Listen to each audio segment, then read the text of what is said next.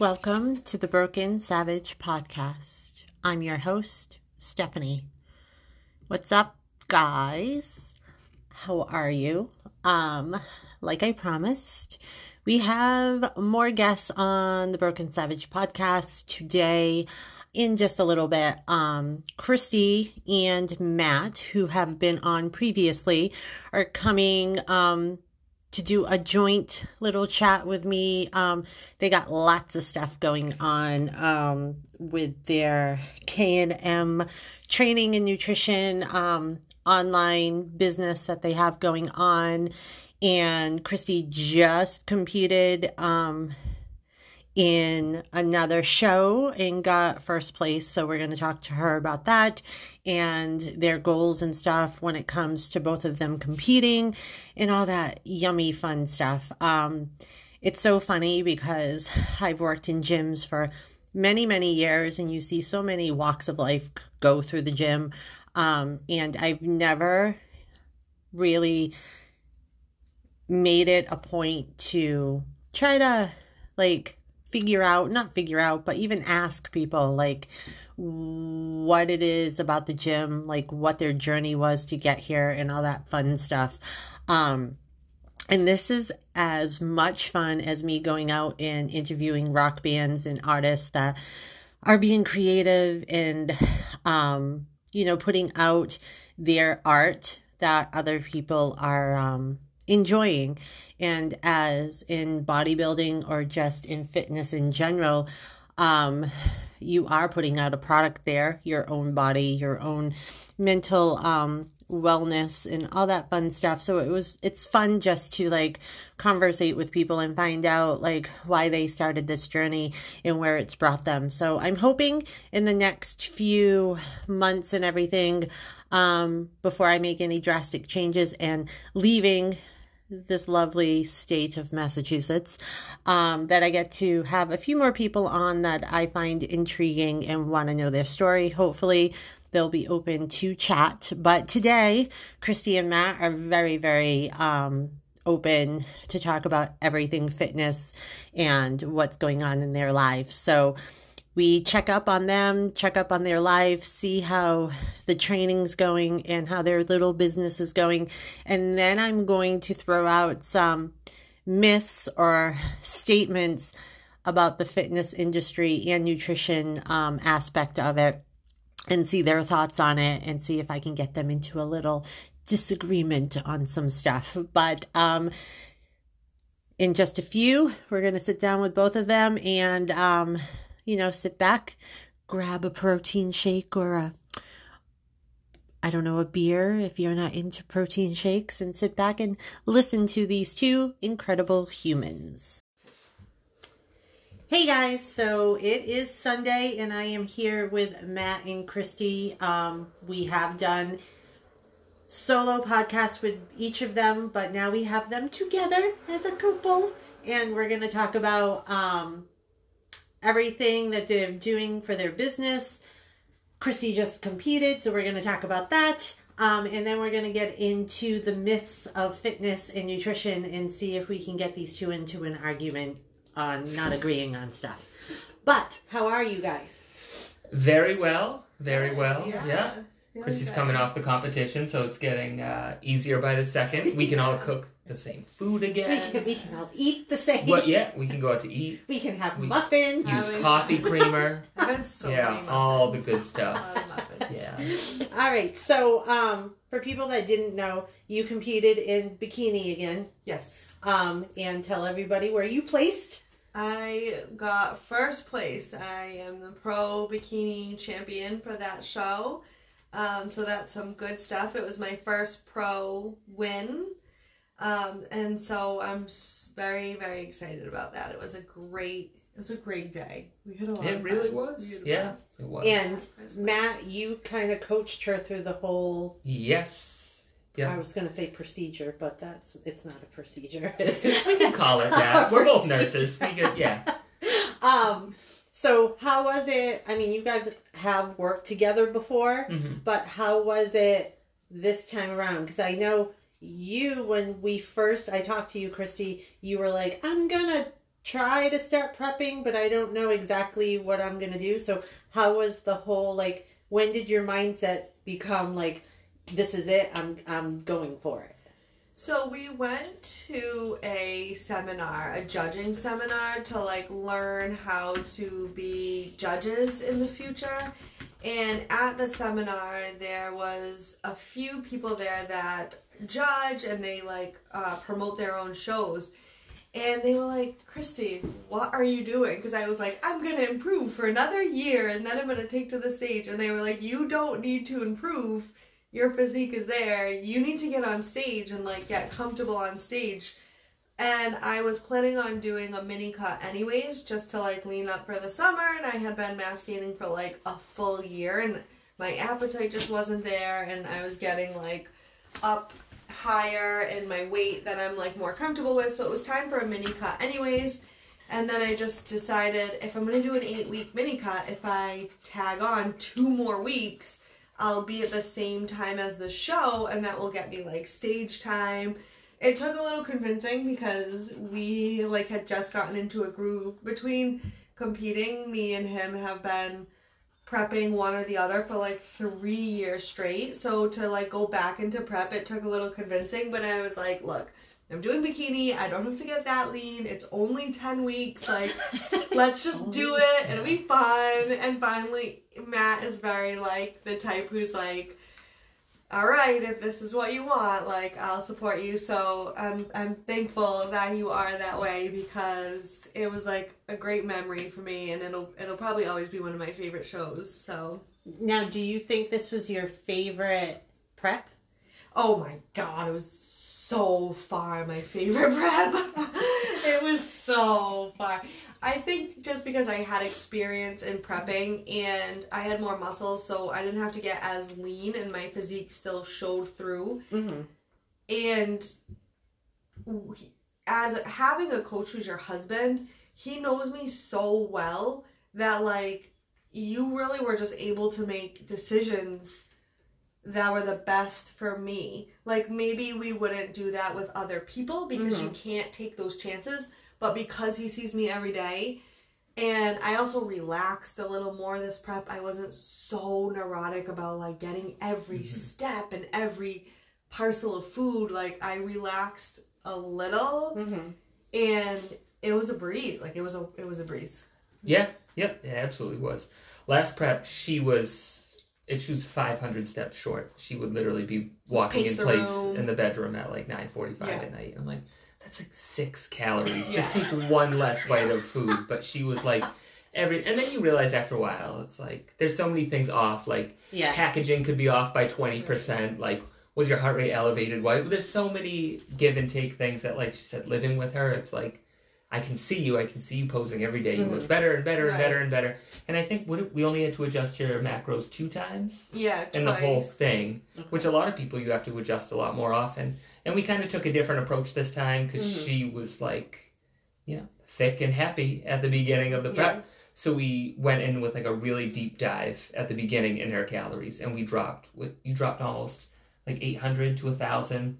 We dropped really deep from what she was on, because those were her massing calories. Right. Dropped way down, and then she was kind of just able to cruise for 6 weeks without having to set anything. So by the time she was hungry, the 65% of our work was done by the time she even realized she was hungry. Yeah. And then we just kind of got to cruise, and then we were able, even though we had a short period of time, we were able to get her ready 2 weeks early, and she got to eat extra food into the show, which for most people, you're starving until the day, and then you get there and you're like, hate my life, I don't even want to be here today. But instead we were at a coffee shop eating brownies 6 days before the show. Nice. Not that she wanted to. Right. She had a little panic attack when I purchased the brownie, but that's part of it. When your husband is your coach, you can be like, we'll work on the psychological aspect too, because I'm here to support you for that.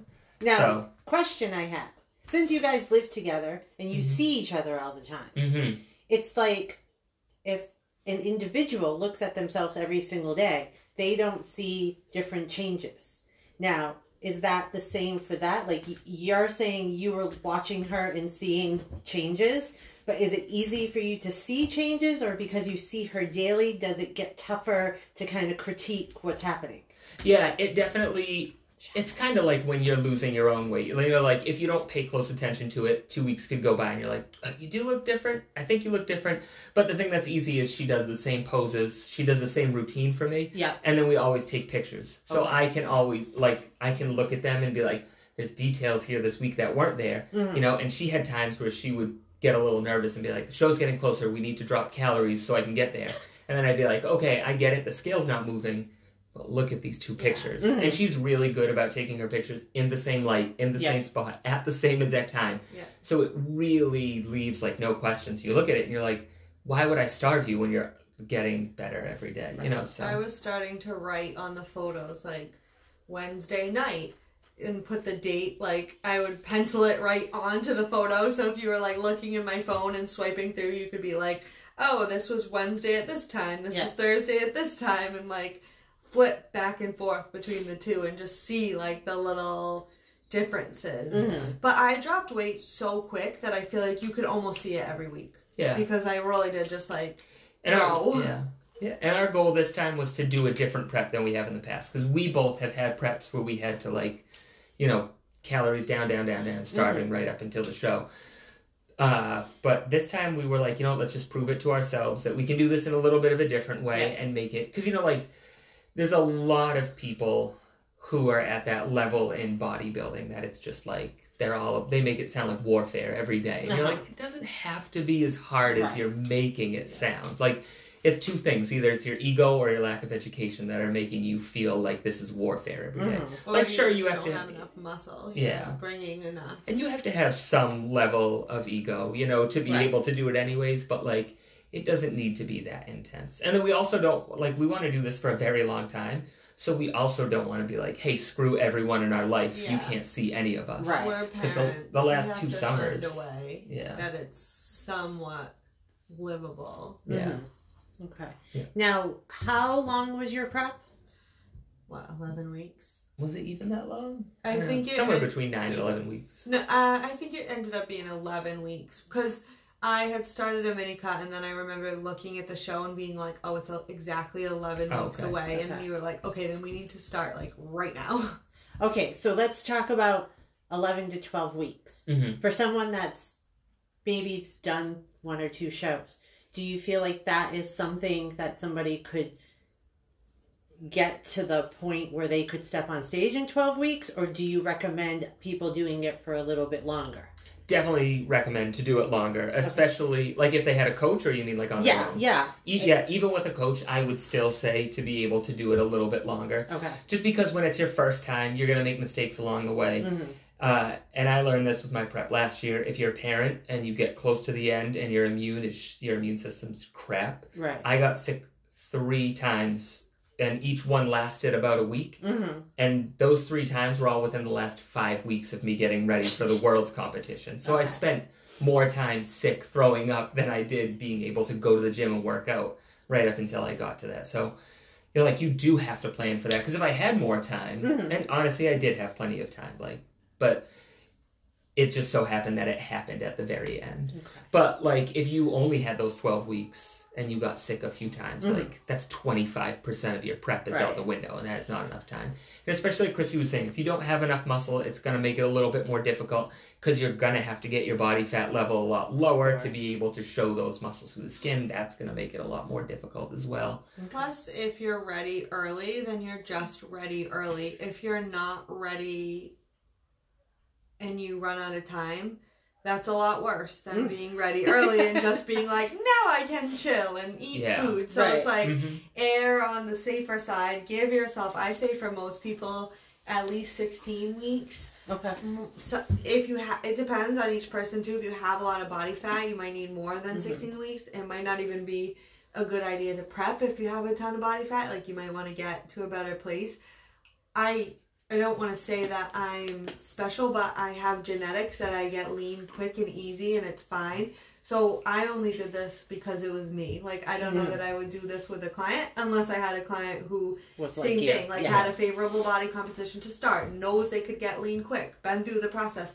I'm very strict. Not once, and I say this with my heart, not once did I mess up on my macros in those 12 weeks. Like, not Yeah. once. No alcohol, Yeah. not once. Like, I'm very good. So I also know that about me. Like, I don't need room for error because I don't make errors. Like, and some people do, and that's not the end of the world. It's just you need a little bit more time. And that comes with the experience, too. Like she said, we don't drink. That's because we've trained ourselves to not drink. Right. You know, like her first prep, she did have a drink here or there, and then realized that we had to kind of switch up, and we were like, this is a bad idea, let's cut it out. But now we're already like, we're literally not going to do it anyway, so we don't have to worry about it, you know? Okay. And we know that she can make a quick prep now, so I think now we'll stick to that faster version of it, you know? Because I prepped my first show for 8 months, and then all the way my whole season ended up being 11 months. And that for me was just way too long. Yeah. And I can lose weight fast. Like, I just did a mini cut, and I went down 10 pounds. In 4 weeks to 28 days, I was down 10 pounds. Okay.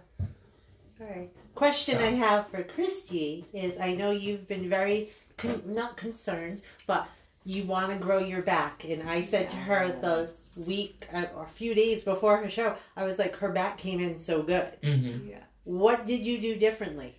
Nothing. So, come to find out, I have a strong back. And that's what's cool about getting lean, is that you don't know what you have until your back comes in. Okay. I'm not big enough for figure. Yeah. And I had been told my first season that I was, like, narrow, because I have narrow hips, and I was narrow, like, all the way up. And so I did a lot of work on my back, a lot of back exercises in hopes that my back would grow, and it did a bunch. Like, I was almost broad. Like, my posing coach had to be like, stop flexing, you look like figure, stop flexing. And she had to remind me, like, multiple times, like, put your lat away. At one point during posing class, she was like, this girl's got lats. So, like, I just all over, I'm not big enough for figure. Which was fine. I ended up having a lot of fun in bikini, and I'm not married to any certain, like, I don't care what division I compete in. I just want to be good at what I do. So, eventually I hope to grow into figure, but I did grow my back well, and as I leaned out, you could really see I have, like, a lot of definition. I have some good density. So now with that knowledge, just moving forward to the next journey, I know, like, okay, I don't have to focus on back. I can just grow everything because my back is there. So that was, like, a cool thing that we kind of, like, learned. We were like, oh, my back's actually fairly strong. Like, you know, it's a strong point for me. It's not a weakness. So sweet. Now, Matt, are you going to compete anytime soon, or are you taking a little... I'm taking at least a couple of years off. Okay. Because for bodybuilding, you have to get so lean that it's, like, torture at the end. Like, literally, at the end, like, you don't find enjoyment in much towards the very end of it. And I think it'll probably be easier the next time, because I'm going to definitely try not to diet for such a significant period of time. But the other issue is that I still have so much more muscle to have to gain. And as someone who has been training for the amount of years I have, I might be lucky if I gain, like, a half a pound of muscle in a year. You know, and I am in the lightweight division at this time.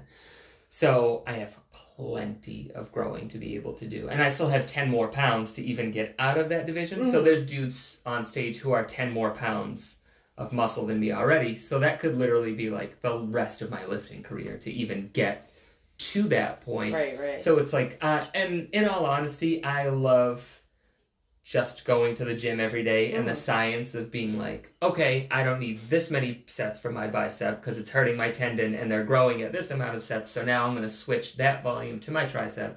See if I can. And scientific. Yeah, and I enjoy that. And that's why I like coaching Kristy so much, because she's like the perfect client. So I can be like, oh, let's see how this works. And then and she does it. She comes through and then she's an amazing job with it. I love executing. So, yeah. Give me a plan and I will execute it. I love it. So yeah, I think I'm going to probably compete. At least I'm going to take this year and next year off. I may, what will that be? Leave me at 26 after that? I think we talked about maybe 25, either 26, something like that. And even if it's 27, I don't care. Okay. Because I'm only going to do it every couple of years. Yeah. So it's like if I do it in 25, I'm probably not going to do it again until 28. So if I do it in 26, it'll be again in 29. You know, like, I only have X amount of years left that I'm going to compete. Yeah. And I would rather spend more time growing now before, as a natural athlete, my testosterone is just going to get lower every year. So I'd rather get as big as I can now and compete infrequently and collect the size and then later on maintain the size and maybe compete more often. Because then also the kids will be older, so I don't have to worry about them as much. Because, like, when you're just so tired and the kids are screaming at you, you have to carry them through the mall, and you're like, I will pay someone to carry my child right now. Now, have your kids, I know they're young, but have they given you guys any inkling that they like to, like, work out or do stuff? Or are they in their own little child No, ways? they get excited about it. Yeah. Max, our oldest, who's 7, he gets excited about it, and he does, like, the flexing, and he'll put on the medals and stuff sometimes. They have, like, no showing of, like, that they want to lift any specific weights. And then Ben, he's only 3.5, so he doesn't really know otherwise, but I wouldn't be surprised. He is, he's, like, living with a rugby player. He is, all right. To get into it a eventually. human wrecking ball. Right. Yep. Now, you said you're not doing anything for the rest of this year, or? Yeah, I am. So the World Championship in 2024 is in Boston. Okay. So a couple of my friends, some of my friends from London and other places in the U.S., they are set to do that show. And because it's in Boston, for me, that's just like, it's going to be super fun, and it's like my overall huge goal. So it doesn't make a lot of sense for me to compete from now until then. I guess I could, but I know that I'm a competitive pro.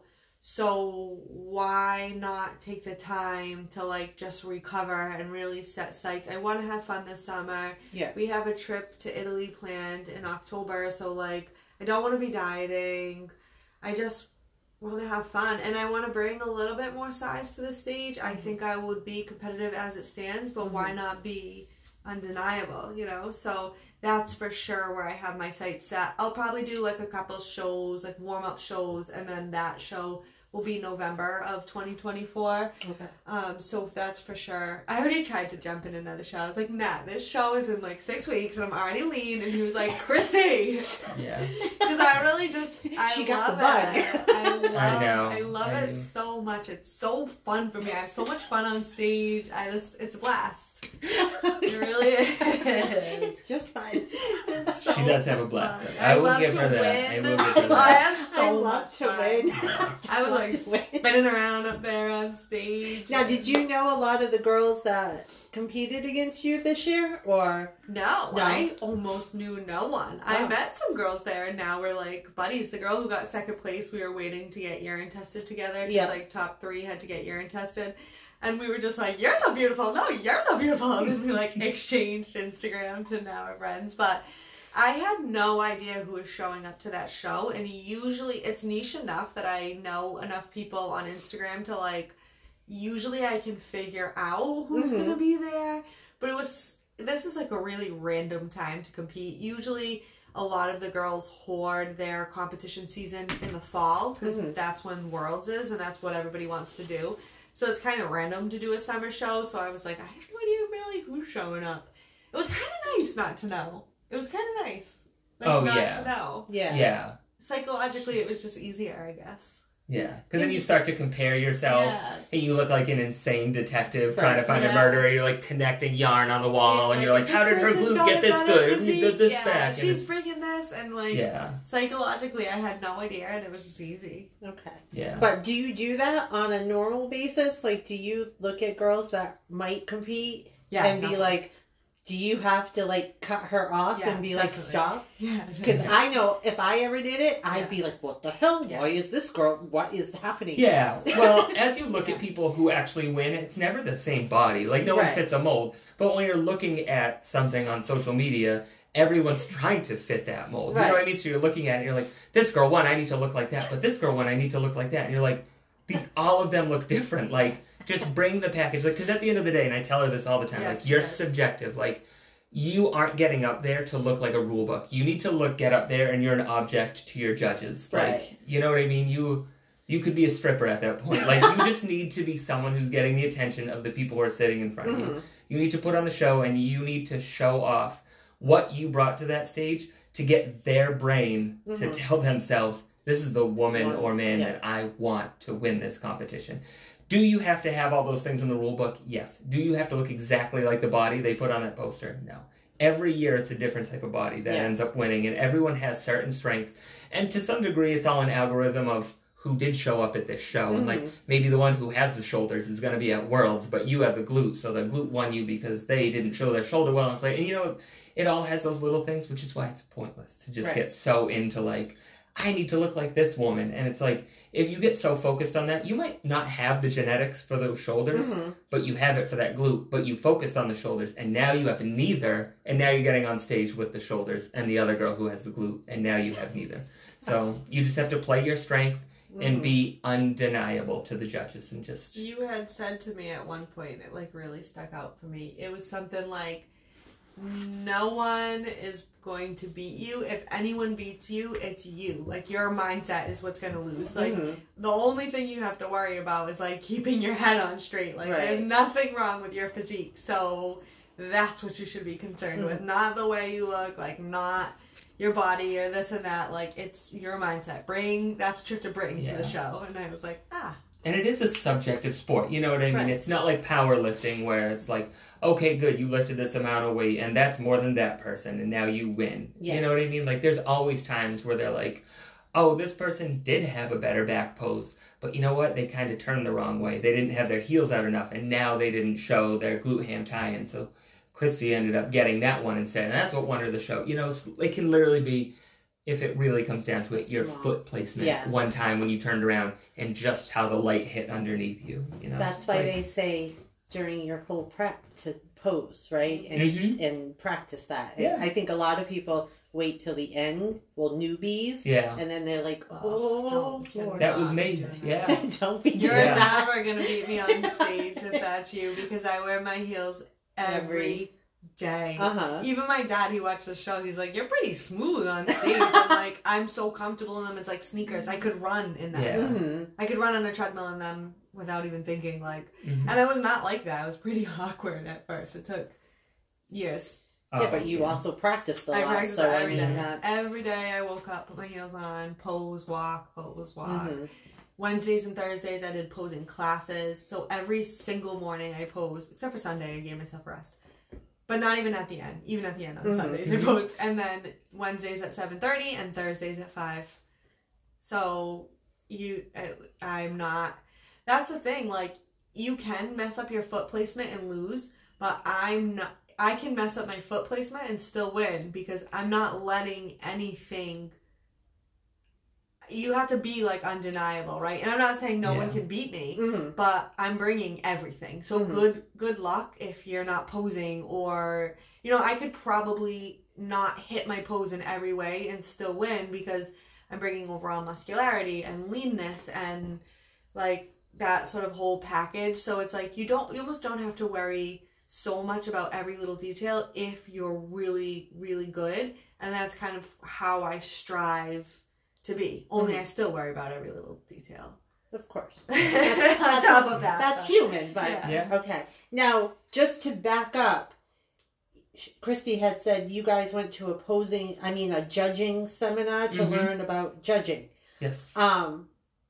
So you guys in the future want to judge competitions? Yeah, I'll definitely judge. Now, doing that seminar, I'm sure you got taught a lot of things. Did that help you in this prep going into it? Because you knew kind of... Yes, because that's how we found her posing coach that we ended up using.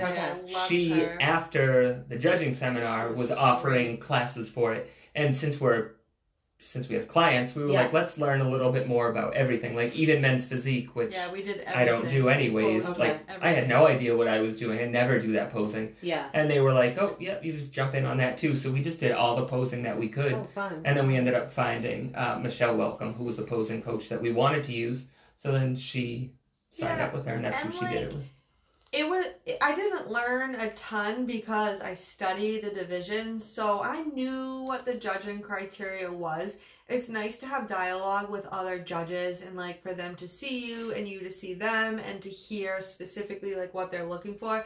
It wasn't anything like new or exciting for me. Like you could throw me in a show and I could probably judge because I've been looking at pictures of girls for so freaking long and going to shows and doing my own shows and talking. But it was nice to like reiterate those things that they're really looking for. And like one of the things that stuck out for me is Nancy was like, I'm kind of always gonna award muscularity. So like if I'm pushing muscularity for bikini, that's better than being under muscled kind of thing. Yeah. So it works out those little like question marks in your brain of like, why did they choose this over that? And I will definitely judge. I don't want to judge right now because I'm still competing and that's like weird because I want to judge bikini. Yeah. But I will judge amateur bikini as soon as I have enough time to do anything else with my life. Okay. I love that. I think it's great. You do learn at the posing seminar a little bit about those, like the subjectivity of it, of where they'll be teaching and they'll be like, okay, so this person looks like this, and I think I would have given them first place, and then they switch the slide and they're like, oh, this person won second place. Okay, so actually the judges must have found this to be the reason because this was the angle, and then you realize you're like, okay, unless you're like absolutely undeniable, like there's little things that the rule book literally will say that, but it's like, if you present yourself well enough, you could get them to score. And sometimes they disagree. Like Nancy, who owns the WNBF, she was saying, she's like, I picked this person for first place, but the rest of the judging panel picked this person, so that's who won. And like, sometimes they're split like that. Yeah. Okay. All right. So let's go on to the next little thing. Your little business, which you're still keeping as a little business. Yeah. Yes. You officially have a little name for it. Yes. So what is the name of it? We are super original. Yeah, we just bled ourselves dry coming up with the name for this. It's K&M, Nutrition and Training. Okay. Yeah. Training and Nutrition. Okay. Yes. And people can buy the merch because you do have merch. Yeah. Okay. Yes. Okay. Yep, it's actually from a company called Nomad Nurse Company, one of our friends who makes merchandise. Yeah, if anyone wants to get it. She is, yes. Okay. So, I know you guys are totally booked with clients. Yes. Very booked. And I know you have a waiting list, so if anyone's listening and wants to work with these two, you might have to wait a little bit. But, how's all that going? Like, have you guys added, since I both talked, like, to each of you, have you added any? 3 people today. 3 people today? 3 more people today, yeah. We're just kind of suckers, because, we're not Please helping anyone else, and then someone comes along, and I'm such a people person, I'm like, I love this person, we need to take them, they gave me such a great story, and Matt will be like, no one else, and then you did it too. And then I'll come back and I'll be like, I said yes to 2 more people today. And then we're like, and she'll be like, I said yes to 2 more people too, and we're like, and we're working on 4 programs on Sunday at midnight. Okay. We have over 20 clients. We have some clients who've been with us for over a year and a half. Mm-hmm. We have a couple that's been with us for like a few, almost 2 years now. Like we have some solid people who are there kind of from the start, and we also have some new people. So it is a lot of fun, but it keeps us so busy. And every time we bring on someone, they have like 5 people that want. Yeah, so it's like it happens a lot. And now our reach goes as far as we have people in Maryland. Where's Matt from?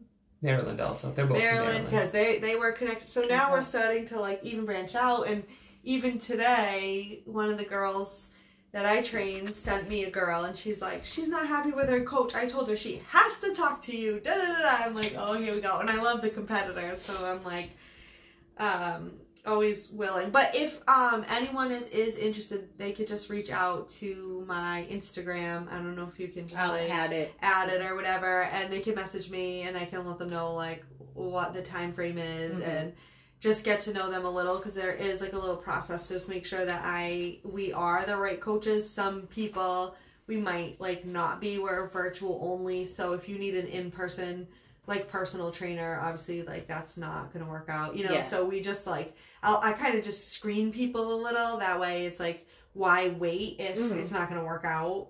So it's always fine to shoot me a message. Okay, are you guys getting more people that want to compete, or is it more lifestyle, or is it like a mix? Definitely more lifestyle. It was all lifestyle for a while. Okay. And then we've added competitors. We started with more lifestyle, and we've been adding more competitors. Okay. Just because I think with my success and the success that Matt had, it's just been more interesting to competitors who haven't done so well on their own or with their coach, and they're like, look how easy and happy Kristy is, and she still won. Like, so I think we've been more attractive recently to competitors. So it started with like lifestyle, and then we have most is lifestyle, but we've been getting more inquiries from competitors. Okay, almost then lifestyle. Like it almost switched. Cool, yeah, it's definitely cool. And we don't have anyone who's competing like just yet, because we were new to switching. Natalie. Oh yeah, but we wanted to do you first. So that was what I was going to say, is we wanted to get her through the prep first, you know, to really see that we were both able to handle it together. Because we had our clients who are competing, we were like, we don't do prep coaching, like, but we can bring you over to some other people. Like, we could get you to 16 weeks out, and then you can start with one of these other coaches. And all of the ones who are competing refused to leave. Yeah, they were like, so they were like, just do it. Just do this for me. They were, you know, so they trusted us. They want to go through it. And so far, it's all going along really well. And I mean, I have to say, at the end of the day, we're standing on the shoulders of giants. You know what I mean? Yeah. Like, we're in a lot of good company, that we have coaches that we can reach out to. Right. Like the coach that prepped us last time, Sam Okanola, he is like, he's phenomenal. And he will reach out to us when we put something up, and he'll ask us if we want to talk about anything. And sometimes he'll just have a thought, and he'll like shoot us a voice message on Instagram and be like, I was thinking about this, and he's awesome. That's and then awesome. Even the Steve and Pascal over at Revive Stronger, they talk a lot with us about a lot of stuff as well. And honestly, almost anyone else in the fitness industry too, because like, so good about being like, I have this question, and they'll like, as many followers as they have and popularity that they have, they will stop and take the time and fully answer the question and like dive deep. And so we have like a lot of good support, and it's really nice. And we do constant ongoing education for ourselves. Like we each probably do between like 2 to 4 hours every week. Of that. Books, podcasts, we've been to seminars, we'll go to anything. Yeah, because it's just genuinely fun. We went to London to do a seminar to learn about bodybuilding. Anything we can do to like be better, we're like all in. And it's a business, but it is our hobby at the end of the day. And that's what's great about it, which is why we don't take on a ton of clients, because then when it becomes your job, it becomes a stress. When it becomes a stress, it no longer is a hobby. And then it's so closely linked to what we really love, is just us being in the gym. Right. And then I'm like, well, now I hate the thing that I used to love the most. So this is great. And then you just have to like, that's why I don't do any in-person training. I'm like, I love my time at the gym. I love to like put my headphones in. I already talk to everyone because it's on Spotify. I cannot be training someone on top of it. Once in a while, if someone's struggling, sure. But like, no, it needs to be me time. All right, so do you want to get into these fun questions? Yeah, well, sure. Actually, statements. All right, in no random order. I'm just going to pick and choose, one. And you guys can tell me yes or no. Okay, so let's see. I'm nervous about these. I don't know if I'm going to be ready. No, they're fun. All right. Different carbs digest differently. Yes. Yeah, absolutely. Okay. I mean, I guess it depends on how far down the rabbit hole you want to go, but I mean, you could go with just like simply the glycemic index, which is the speed of how fast carbs digest. And it also makes them useful on different levels as well. You know, like if you're going to wake up and you're going to go to the gym, if you wake up at 5 and you have to be at the gym at 6, you sure as hell aren't going to eat oatmeal before you go, you know what I mean? And then fly straight to the gym. But if you wake up and you have Gatorade, then you'll be able to make it there. It's going to metabolize so much faster. And then, I mean, even if you're going to have like sugar from different sources, even just that short chain sugar can break down differently. Like if you're going to have like fructose at the same time that you're going to have Gatorade, those will both break down differently, and they will both absorb faster together than if you just drank Gatorade. So like if you wanted something that was going to affect you very fast, if you were like really on your way to the gym, you had no time whatsoever, and you drank fruit juice and Gatorade, that would actually absorb faster because you can transport both of them separately, which would hit your bloodstream faster that way. So in a diet or a meal plan, should somebody stick with just one source of carbs? Like long chain versus short chain, or like rice, and don't mix it up with like sweet potatoes. Oh my god, no, not at all. Eat everything. Okay. Yeah. Okay. Yeah, you always want to eat a variety of food, because at the end of the day, carbohydrates and carbohydrate food is a food, and they're all going to carry different nutrients for you. Right. So like people could be like, I'm a bodybuilder, it needs to be chicken and rice and broccoli, which is the stupidest thing ever, because people think that you're just going to run off of macronutrients, and they completely forget about micronutrients, which is so unhealthy for you. There's also different types of carbs have different kind of fiber. So like the fiber in fruit versus like the fiber you get in oatmeal, and they're both very healthy and very good for your gut. So it's also another reason. And I will say, just to put a different twist on your question, like you had talked about the speed, but you can break down, I think, different carbs or even food differently depending on what, and this is like this isn't something I feel so comfortable like expanding on. I just know a little bit of, because I don't think even scientifically we have a good perfect idea of, but you have certain gut bacteria, and if your gut bacteria, like you might have a difficult time breaking down broccoli, and you get bloated when you eat broccoli, and you get gassy, where I could swallow probably a pound of broccoli whole and nothing happens. So you also, different people react differently just according to their gut microbiome kind of as it is. So it's not necessarily that you should limit any type of food, but obviously if you find a food that's giving you like horrible pain and bloating, like maybe avoid that. Yeah, like that's another even like angle to look at that. Okay.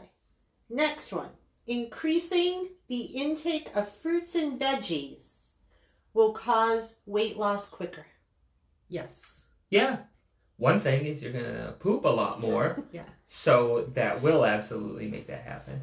Increasing that too will probably inadvertently help, in the sense that now you're increasing the volume of food that's in your stomach. So you're not going to eat as many calorie dense foods. If you eat a pound of cheese, it's going to be a lot more than a pound of tomatoes, right. You know. So if you're filling up with vegetables at every meal, you're going to be less hungry, which is going to lead to less intake, which is going to lead to weight loss. Yeah. And then, like Kristy said, with your fiber intake as well. It's just more food for less calories. That's really what it is. You can eat more without eating more calories, and you also feel better when you eat more fruit and vegetables, which is like maybe just,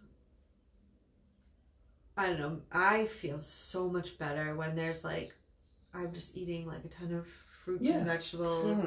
Well, one thing to go with that is that, like Chris was saying, there's different types of fiber, and what you'll get from fruit is insoluble fiber. So you have soluble fiber, which is anything that would absorb water into it. So like oatmeal is a soluble fiber. That's gonna just collect water, put more weight in your stool, and make it easier to pass. But the thing is, when it comes to insoluble fiber, if you think of like the skin on a kiwi, you're eating that's insoluble fiber. It could sit in water and it's not going to fluff up. It's insoluble. What that's going to do is it's going to scrape the lining of your intestines as you're eating. That's going to make your intestines much more active. It's going to make you absorb food better. It's going to affect your stool's consistency. It's so important to be able to get that. And fiber really is fairly misunderstood because it's been very underfunded for a long time. And now they are starting to learn a lot more about the benefits of fiber and how much a person actually has. But you are truly going to feel better. On top of that, you are going to get so many micronutrients between your fruits and your vegetables, and all of your cells are powered off of those things. It's not like every cell in your body is just powered off of protein, fat, and carbs. Right. Like you need those micronutrients, and they're not going to come from meat, you know. Agreed. So you need it.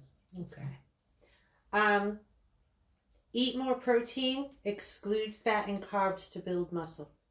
No, not at all. I mean, fat and carbs in such a way are anabolic. And essentially when it comes to building muscle, you have to worry about two things. And this is the essence of it, whether you're on steroids, whether you're natural.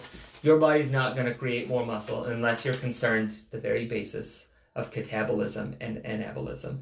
And carbs and fat are both anabolic. They're going to help you create the energy that's needed to be able to create more muscle. Need all three. Yeah. And they are going to oxidate as energy. So you're going to need them. You can't do it just off of protein. Need fats for your hormones. You can't build muscle. Need all three. Now, do you hear a lot of people say, like, because they don't understand that it's all about the protein, I need protein? Or is it just like you guys been doing this so long so you understand it? But because a lot of women are still afraid of carbs. Some women are.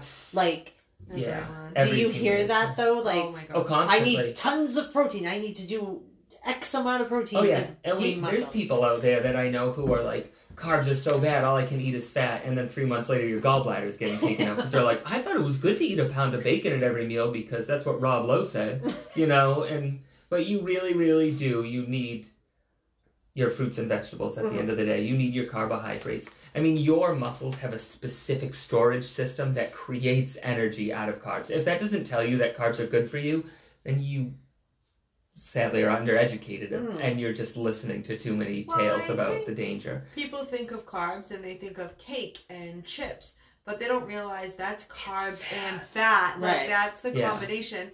If you take that away and you look at your healthy carbs, that's sweet potatoes, that's oatmeal, that's whole wheat pasta, that's rice, that's potatoes, that's fruits, So it's like, what should be demonized is like the highly processed, high caloric food. It's not specifically carbs. Yeah, and that's the thing is people don't understand the breakdown. Like people will be like, oh, like I really like to stay away from carbs, like a donut. And I'm like, that's it's just a fried ring. You know what I mean? Like, a ton of fat. Yeah. Ton of fat, ton of sugar. Yeah. So it's all of it. Delicious. All right. Calories don't matter as much as carbs or fat content. In terms of like weight loss or weight gain, it's only about your calories. Yeah, so breaking it down... Well, not only, but the basis. Taking your calories and breaking it down into macros is just a way that basically we can know that you're getting enough protein to spare your muscles, and then you kind of divide up the carbs and fats to still hit calories, but you have to be under a certain amount of calories. More calories, you have to burn more calories than you eat. And that's sort of the basic of dieting. So you could just eat those calories and you're going to lose weight if you're eating less. But if you break it down into macros, now we have a little bit of handle on making sure you get enough protein, making sure you have at least enough fat to support like your hormones and those type of things. So it's just having an extra handle, but it really is still about being under those calories. Which is actually where the idea that people think keto is like the best way to lose weight. In reality, all you're doing is taking out 30% of your macronutrients. So if you're eating 30% less food, of course you're going to lose weight because you're having... I'm sorry, go ahead. No, yeah, I was just going to say that's how all diets are, right? Intermittent fasting, you just have a window that you don't eat. So therefore, you're not going to eat a ton of calories in the window you have. They're all based on eating less calories. It's just like, what is the least painful way to do that? And I just so prefer macros because you will waste your muscle. So you do have to still lift and you do have to eat enough protein. Yeah. So at least by breaking it down in macros, we can be like, you're losing fat and not fat and bone and muscle and water and like all those things you can just lose with keto, not paying attention. Yeah, which is very important for...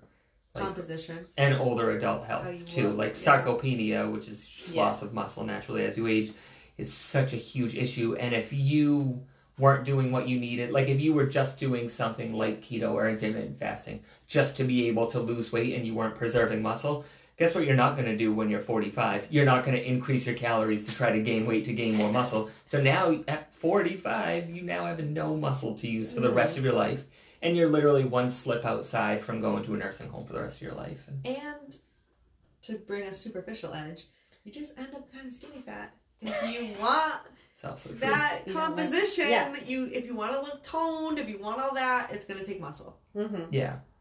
Because, I mean, honestly, at the end of the day, you really need to have a balance of fat. You need to have a balance of bone density. You can be healthy at just about any size. Like, people think, like, I need to be a size 0 to be healthy. And it's like, if you're a size 0, but you're 40% body fat and have no muscle tone whatsoever, then you're Really like, healthy. no! Yeah. You're like that person who weighs 210 pounds is probably still healthier than you, and that's the sad reality of it. But Okay. All right. To put on muscle, it's all in your genes. No. Certainly not. Genes play a role. Yeah. Genetics It's all play in your a work role. ethic. It's your work ethic, but I also think it's education and consistency. Those are the main things, and rest. So that's the problem is there's a lot that goes into building muscle. You can't really program hop, which people like to do. You have to be consistent, which is for years, not consistent for 6 weeks while you feel motivated right before the summer. Like, my physique, everyone was like, oh my God, you look so good. That wasn't the 11 weeks of dieting. That was the 3 years of mass gaining that came before that. So it takes like a certain day in and day out grit of lifting, eating, resting. And genetics play some role. Some people are just going to be more prone to build muscle than others, and that's just is what it is. But anybody can build muscle. People just don't know how. Mm-hmm. And, like you said, too, genetically, if you're not that person that's going to build a lot of muscle, it's going to take even probably longer for you to get to the point you are at. So, and I see a lot of people, and I don't know if you guys see it, but like scroll on Instagram and say the girl that's looking on Instagram is like 5'3", and they're looking at like 5'11" girls being like, why don't I have a physique like that? Well, you're never going to have that physique. So, a lot of the times it's the opposite. Like, you'll see a girl who's 4'11", and she looks like an absolute beefcake. Yeah. And then you meet them in real life, and you're like, you're 97 pounds. Tiny. But if you put your camera in the right spot, and you have like, and the sun is shining on you at just the perfect angle, and you're like, oh my God, there's no way. And then you see them in real life, and you're like, There's it's also too good with a your lot camera. of lies on Instagram. There's a lot of Photoshop. There's a lot of butt implants. There's a lot of BBLs. There's a lot of people don't even have muscle. They just have surgery. Now they're famous. That is another. Yeah. True. And at the end of the day, it truly is all about progression over a long period of time. Like, we really preach. And not that you have to do this, but we really like using the macros because it's a way that we can always monitor our progress. Right. And we really work strictly on our form. But if you go to the gym, like, there's still going to be guys that have muscle, and they're not as muscular as they could be, but they still got muscular. Like, even if you're doing it wrong, still doing it is I shouldn't say wrong. Even if you're doing it suboptimally, you're still going to gain muscle more than not doing it. Right. You know, and that's it. We try to... Consistency will always win. Yeah. If you keep an eye on your protein and your sleep and you go to the gym day in and day out, people always... It's been 6 weeks, they don't see results, they're done. Back to cardio. Yeah. Oh, yeah, completely. Yeah. All right. Crunches are the best movement for your core. Core? Which muscle in your core are you talking about? Definitely not. All it says was, what I found was crunches are the best right. move for your core. To be honest, it really all depends on how your skeleton is built. You know what I mean? Like, that's like saying squats are the best exercise for your legs. There's no best exercise for anything. Yeah. There's really not. There's just exercises. Some work better than others. There's nothing for your core. First of all, I don't like crunches for your core. I prefer like a deadlift, like something that works your inner core muscles. Crunches work the top of your abs, if that's what you're looking for, is the top of your abs. I think that's different than your core. Your core is even like your erectors and your back, so there's not going to be one exercise that works your entire core. And two, if you mean core by getting abs, genetics and the diet is going to matter more than anything. And it all depends on... my abs. I loved her. She just got all feisty over this. I like it. Because I hate Because when... she can't... You should see her do a crunch. That's the thing. That's the I'm problem. just not made like that. Crunches do work for me. That is one thing that works well for me, but all Not other for ab your movements core, don't work well though. for me. Crunches work well for your abs. Your Yeah, I'm just entire speaking core. in the generality of an ab exercise, which is why I specified before of like what core are you talking about? It's not bad. Because you have to break it down. Like you can't just say what's best for your arms. You know what I mean? Right. There's no best exercise for anything, really. Yeah. Except for hip thrusts. I mean, at the end of the day, what it is every exercise that you've ever seen in an exercise physiology book is an exercise for a reason, and they all have to be applied in the right scenario, which is why education is key. Like, the best exercise possible that could possibly work for a very specific person, like, say hip thrust did work great for Kristy to build her glute, but she did it for 14 years without ever taking a break. At some point, you'd be like, you know what, honestly, probably just picking up your purse would work better than this hip thrust right now. You know, because at some point it's going to get stale. You're going to need to work on something else. You're going to take a little step away from it for a while. You're going to come back. You're going to be more excited. You're going to push harder. You're going to create more muscle that way. So really, I just like want she to said, drive home that you there can is do no crunches best exercise. up and down all day, every day, and you're not going to see a smidge of abs if you don't have your diet. They are built in the kitchen. True.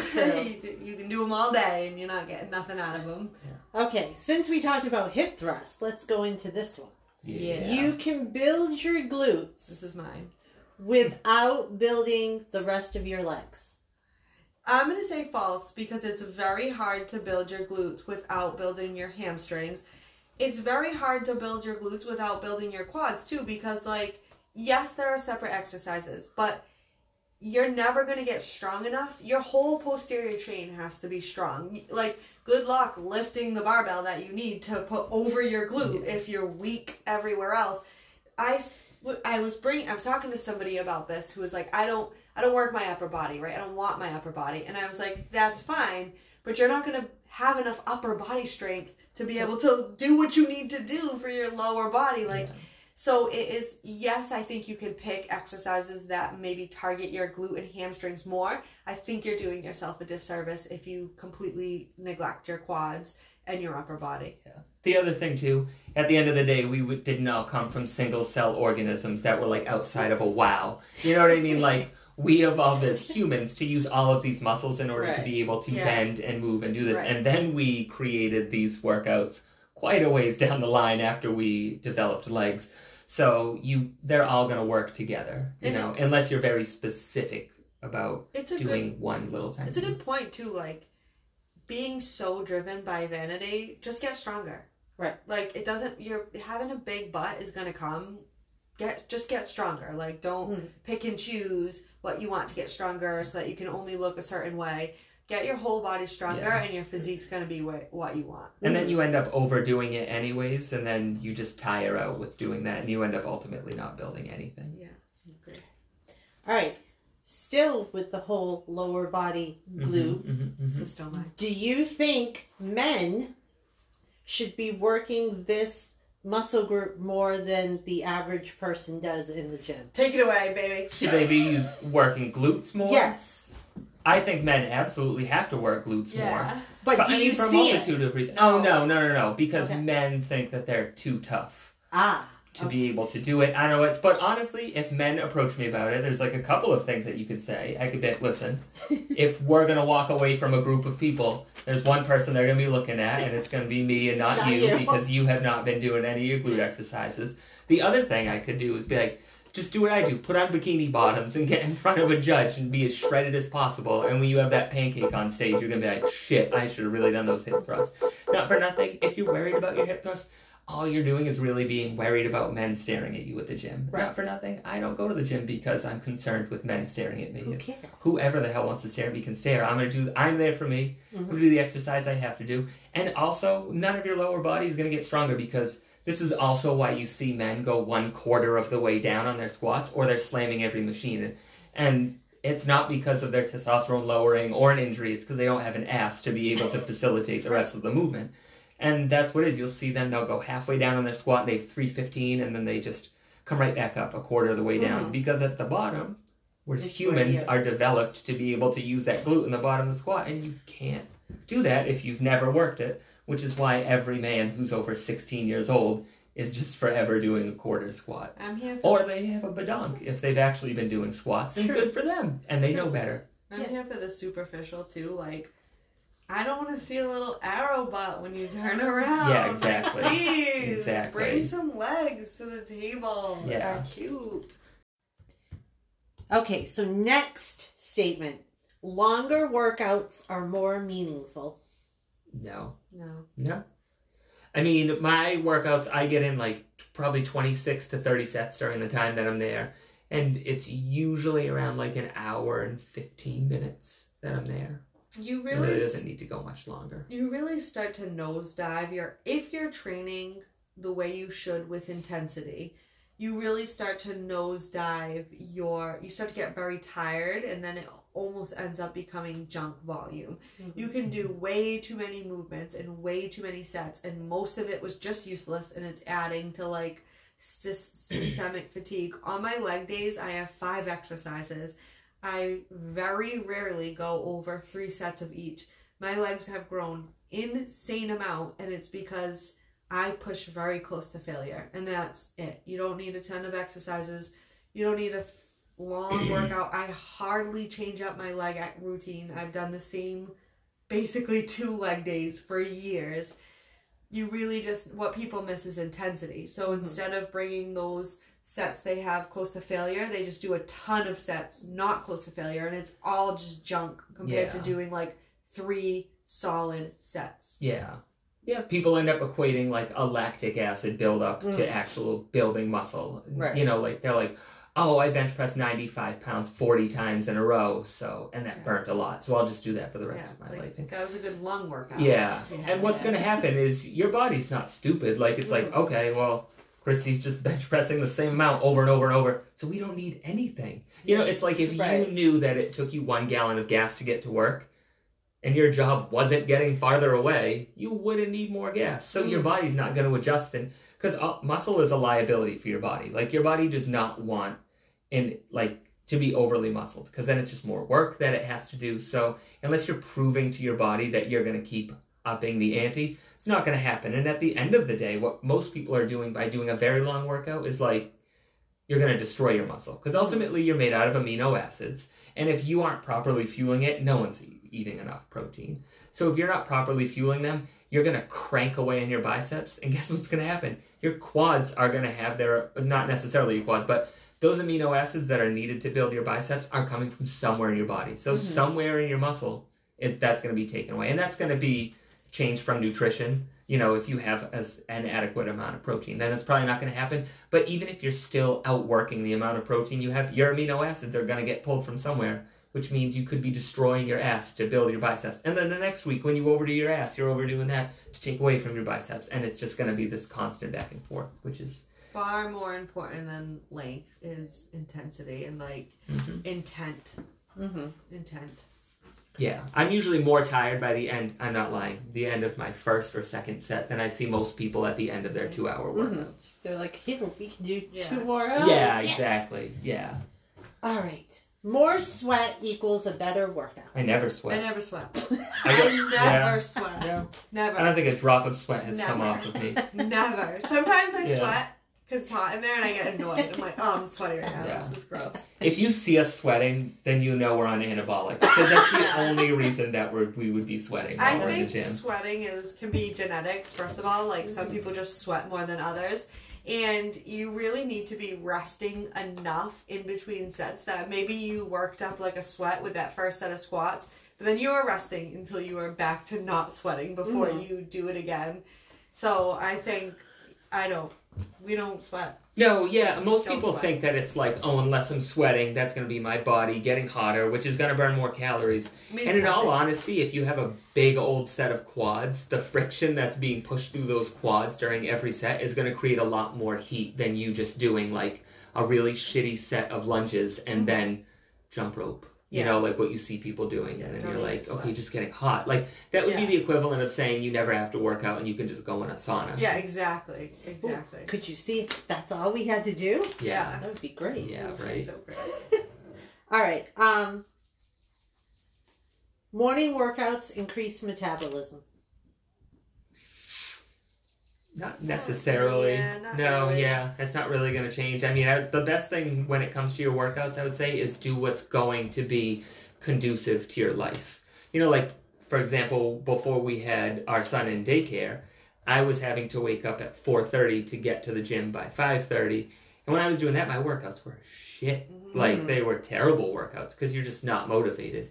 Now, with my job and my timing, I'm able to eat 2 meals and I can get there by noon. And I am like, my volume is up, my intensity is up, my recovery is up. I also am sleeping a little bit more. Like, it's very important to just do what's going to work for your life. And sleep is so important. If you're waking up early, extra early to work out, you're shooting yourself in the foot. Like, if you're only getting 6 hours or 5 hours of sleep so you can get up early to wake up, you're basically shooting yourself in the foot. Like, you're almost better off just getting your sleep. Yeah. If that's when you have to get your workout in, because that's when you have to get your workout in, then that's what you have to do. But you're almost better off getting it. Like, I do it after work, and I have a whole day's meal, and like, that to me is better. I'm a little bit tired after work, but the latter would be waking up very early to go, and that to me I get more benefit from. So I don't think the timing, I almost never ever do an early morning workout, because I do it at 4 o'clock when I get out of work, and I build plenty of muscle that way. So this is how serious we are about trying to get our sleep. That I love to sleep. No, I love to sleep too. So. And it's anabolic. I mean, half the dudes who are, or anyone who's using anabolics but aren't actually having like efficient workouts or know what they're doing, could probably stop that completely, and they could sleep, and they would be able to raise their testosterone levels. You know, like, the amount of men who need to go on testosterone replacement, it's like, it's easy when you meet a doctor and they're like, oh, I'm gonna have to coach you on how to sleep, I'm gonna have to teach you how to eat, I'm gonna have to teach you how to lift weights, or I could just give you this cream or this injection and that's gonna take care of it. But that comes with its own slew of side effects at the end of the day, and most men could really, like, I am completely natural, and I get my testosterone level checked every year, and it's on the higher end of normal consistently, and I mean, at 35 years old, I've had no signs of any of it dropping off. Sleep is it's probably why I'm a champion, because I'm a champion sleeper. Like, completely. I sleep so good. She's like a male lion. No, I had a game changer, because I finally got a watch that tracks the sleep, and to see how my deep sleep has increased, or it's insane. Now I'm like, and you feel so much better when you actually sleep. So much better. Yeah. But all right, I just had one. Where was it? Pre and post workout snacks. What do you guys choose? Like, what for you individually, or just for anyone? What would be a great pre-workout and post-workout snackaroo? I'll go. So for pre-workout, I think it depends on how much time you have that you're eating and going to the gym. If you have a couple hours, like for me, I go to the gym at 4, and at 2:30, I'll have a couple packets of oatmeal, because I know that I have a few hours to break it down. So complex carbs, some protein about 2 hours or 2.5 hours before the gym. If you have like 30 minutes, some quick carbs like Gatorade, maybe whey protein if you didn't have any protein yet. So that would probably be pre-workout. Post-workout, I think you have a little bit more flexibility with post-workout. They actually found that, like, you don't have to eat at a very certain time. It's good, you know, after your workout to get some protein and some carbs in, but there's nothing saying like that has to be this specific type of protein and carbs, and it has to be right away, you know. So again, I think after the gym, having some complex carbs and some protein, and maybe not having a ton of fat at that meal is best, but I don't think it has to be defined so specifically, you know, beyond that, and timing and stuff like that. You want to add to that? Yeah, exactly. The biggest thing is for it to go, like Kristy said, around your life. Okay. Like, if you don't have a lot of time, eat the carb that's going to work for you. Right. If you have plenty of time, eat the carb that's going to work for you. Find out how many carbs work well for you. Like, I try to get a lot of my carbs right before I work out, because my job isn't super vigorous. You know, I'm doing some walking, but I'm not doing like anything crazy at my job. So my carbs will be lower during the day, and I'll eat like 100 to 120 carbs right before I go to the gym. Not right before, but my meal before I go Right. to the gym, which Kristy ate 120 carbs. She'd probably be throwing That's up like at the what gym. I eat all day. You know, so it's a little bit different for Yeah. us. So you have to find what works for you. And some people, they just feel sick when they eat that amount of carbs. Yeah. But optimally, what you want is to be able to imagine, you know, like a bell-shaped curve, and drop that bell-shaped curve over wherever your workout is in the day. So if you're going to work out at noon, I'm going to eat a little bit of my carbohydrate when I wake up in the morning. I might have a little bit of a snack in a couple of hours. And then like 2 hours out from the gym, like Kristy said, I'm going to have those like 80 to 120, whatever I find that is going to work for me that day. I will hit that spike before I go to the gym. While I'm at the gym, I get in a little bit of protein, but not much else. And then after the gym, I try to keep that high again. I usually am around like 60 to 100 after the gym, and then I allow it to taper off for the rest of the day. Because ultimately, like I said before, carbs are anabolic. You want to use your muscle glycogen for its purpose. You just don't want to have a full gas tank and not bring your car anywhere. You know, you want to fuel yourself up. You want to have that really hard workout, like Kristy was saying, and really push it to close to failure and be able to wreck all that glycogen, get it out of your body, and fill it. Well, you're probably not realistically going to get it all out of your body, but deplete your glycogen stores best you can, and then, yeah. I think, like, a little bit of when you're hungry plays a role, too. Like, people who are trying to lose weight, they're really hungry at night. You might want to save some carbs for at night. Like, yes, you definitely want to hoard some carbs around your gym. That's when you're going to have the best workout, but you also have to take into consideration, like, I just could go all morning without eating. I definitely don't at least have some protein in the morning, but I don't have to eat until 8 or 9 a.m. And then in the afternoon, I am hungry. So, like, I will definitely put some carbs before and after the gym, but then I also save some for at night because I know I'm going to want a cookie. Like, I do every day, you know? And I'm the opposite. Okay. Like, when I wake up in the morning, I have difficulty controlling myself not eating all my carbs when I wake up. Like, I could eat 4 bagels, like, rolling right out of bed. I am like, the second my eyes open up, I'm like, oh, I just want to eat eggs right now. Like, Yeah. as soon as I wake up. All right. Stretching before a workout. A yay or a nay? I think it really all depends on what works for you, but also... No, like, it doesn't. majority of Disagree. it would be nay. The issues I think you see people say, you could do like some faster stretching. You know, like I always stretch before my workout because I have herniated discs in my lower back. If you are doing like faster stretching that you're not really holding for a very long time, that's going to be good. But if you think about your muscles as an elastic band, and you were like, I want this elastic band to be able to move X amount of weight, would you hold it stretched for 6 minutes and be like, I bet this is going to be extra strong now that it's all stretched out and loose? That's what you don't want, you know? I would say it's important to warm up. Warm your body up. It's not important to stretch. Yeah, which you can unless, like you said, you have back pain or something and it just feels better if you stretch. If that's not the case, you don't need to stretch. It's more not beneficial than it is beneficial. However, I think it's important to do some kind of warm-up where you get your body moving and you get your body temperature to rise a little bit. Warm-up, yes. Static stretching where you're just holding stretches, no. Yeah. And also, at the end of the day, your joint fluid, your synovial fluid that's in your joints, if it's really, really cold in your gym and you're wearing shorts, you are not going to lubricate your joints as well as if you are warmed up. So you do need to have some good amount of movement.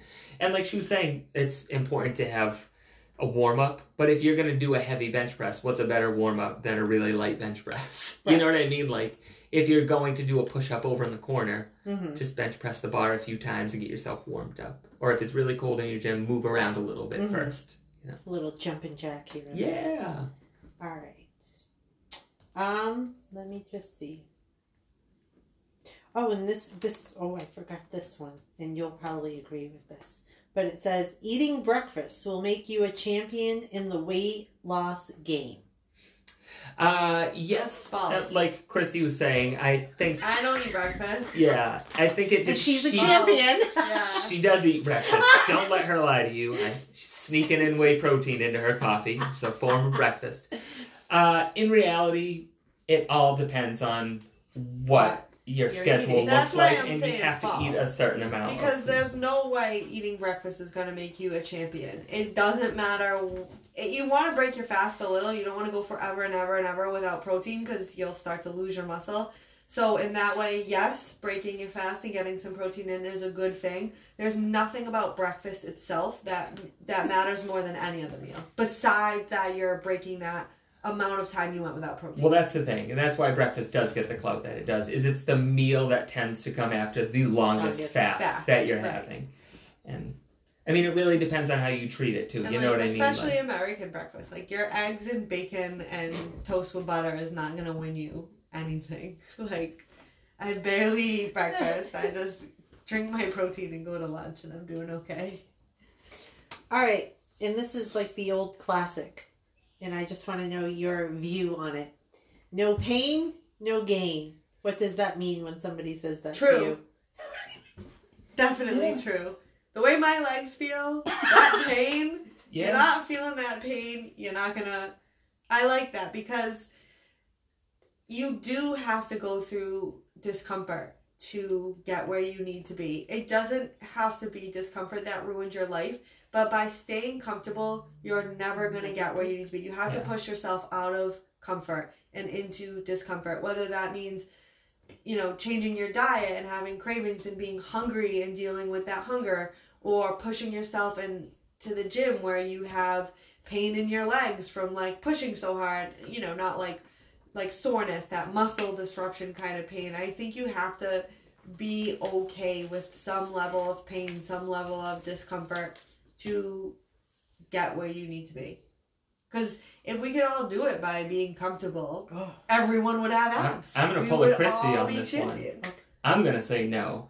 Because how many people could be in there and just be curling a 5-pound weight till it hurts? At the end of the day, it is a gray area, like with the breakfast thing. You need to understand which pain you're pushing for. Because there are people who are like, oh, I did bar or whatever, and it really hurt when I stretched my leg a lot. And you're like, okay, well, that's not going to grow you any muscle. Like, it's not going to tone you, you know. And even the same thing if someone was doing squats. If you're not doing the appropriate amount of volume, it could hurt you. Yeah. You could be building up plenty of lactic acid, and that could hurt.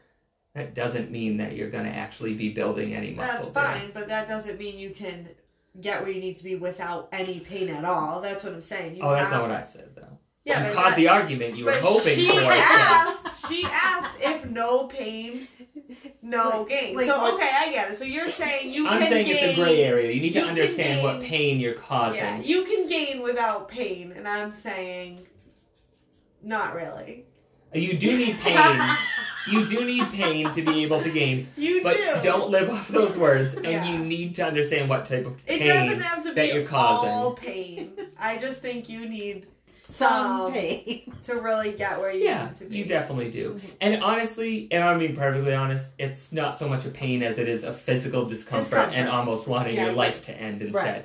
You know, like if I was going to do like a stationary lunge and I did it 200 times at body weight, that would probably hurt me a lot and I'd really hate it. But if I was going to do one squat that, you know, a set of squats that was just so physically discomforting that it was making me want to puke, that's not necessarily causing me pain, but it still is causing me gain, you know? So it all depends. You're going to need to go through a little pain of hunger or even a little pain of being too full, pain of pushing too hard in the gym, pain of saying, no, I'm not going to have this goddamn cheeseburger, I'm going to have my chicken. Like, I do think you need some pain to really be at a certain level, yeah. Well, that's like mentally, too. You need that discomfort to grow, or you're just going to stay. Yeah. Pressure's going to make a diamond, but... the discomfort of getting on stage and being in front of a bunch of people, like, it's half naked. Yes. You have to push yourself out of your comfort zone and be okay with some discomfort. So discomfort. Yeah, I agree. You don't need to... If you're in pain, then, like, something's wrong. Like, you should see a doctor. Yeah, we need to find something that rhymes with discomfort so we can rebrand this. That's right, guys. Yeah, no discomfort, no something. Someone send us an email what word we can find that rhymes. I'll get that tatted. Even if it's a different language, email it in.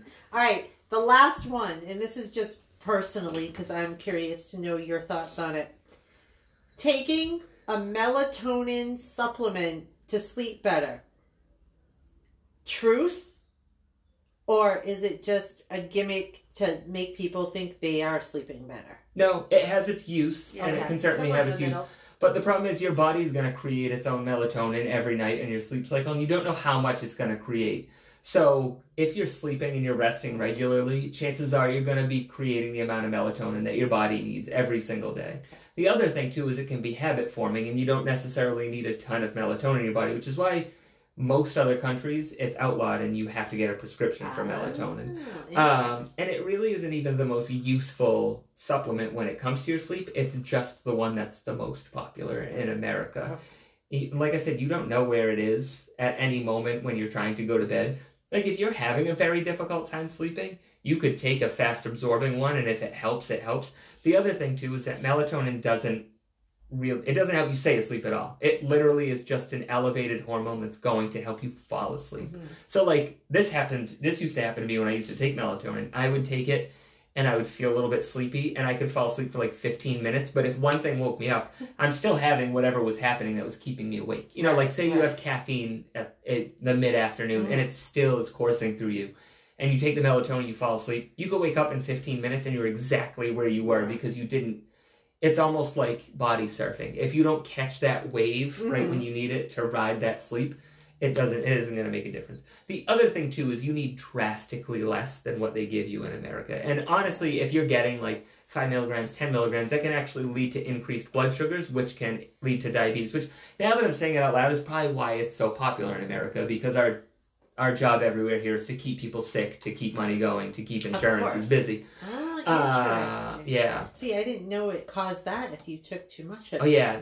Really what people actually need, I think, is like, the lowest dose that we have here is like 3 milligrams. Well, you could probably get like 1 milligram, but I think like 500 micrograms is all you need. So there's people out there that are taking 10 times the dose every night. Yeah, they sell like 10 milligrams per pill. Oh, yeah. Even so, the amount that they give to most children is more than an adult needs to be able to sleep. Yeah. And you also don't know that you need it. You're definitely more of a sleep expert than I am. All I'll say is Not that... Enthusiast. Enthusiast. He really is. I mean, I'm more of a sleep enthusiast. You know more about it, but I'm a better sleeper just because So you can just sleep. Oh my God. But melatonin hasn't never done a damn thing for me. Like, obviously, yours is high enough. It's, yeah. I forget why I tried to take melatonin, and I was like, this probably during prep. Nothing. Last prep should take anything to be able to do anything. anything. I had difficult sleeping last prep. I always, at the end of my prep, wake up early, like 4 a.m. Even this time at the end, it happened to me like the last week I was up at 4. I think you just wake up. Your body's like, okay, we're hungry. So like, let's go. Wake up. That's survival. Yeah, exactly. Sleep will help, but food will help more. So wake up and find some. And it only happened at the very end. The prep before it happened for weeks and weeks. But I was like, oh, let me try like this. And I was like, this does nothing. Weed gummies help a lot more. Sleep right through that. Lastly, I have a suggestion that I think would be fun. Next time one of you guys are prepping, you should do a documentary on the full prep. Yeah, we should. Yeah. We should have done that this time, but we didn't know it was going to go so well. Yeah. But now that you know that something's wrong, I think that would be amazing. Yeah. We really have wanted to be able to film a lot more content. We need to film more just content. because it makes stuff, like trying to explain to someone how a food scale works is honestly a lot harder than you think. Yeah. Like, there's a lot of questions we get. And it's like every question imaginable. Like, you know what I mean? Because everyone runs into a different scenario. And they're like, I wasn't aware of how to do this, so I did it this way. And you're like, well, I never thought about doing it that way because I happened to do it this way. And that happened to do the right way. So I never had to think about your scenario. But now you're presenting it. And it's like... So now we're always like, we just need to take time and like film ourselves doing stuff so we can show our clients that. Because then we have like little Word documents that we've written out too. Yeah. And even that, it still is like difficult to transfer. Plus, I think it would like inspire people, especially if like Kristy did her like, here, I'm at the gym today and this is what I did. It would just be fun because, you know, I follow these fitness girls and they do their little thing. I think you guys should do it. Yeah. That's my... Maybe for like Worlds. A mockumentary of it. It like, would be this so is Spinal fun. Tap, but starring Kristy. Yes. All right. Anything else you guys want to share before we sign off? Not that I can think of. I think we're good. Yeah. Carbs are fine. Sleep well. Drink water and push harder. Exactly. I like that. Exactly. And ask us if you need anything. Yeah, Shoot us a let us question. know. All right.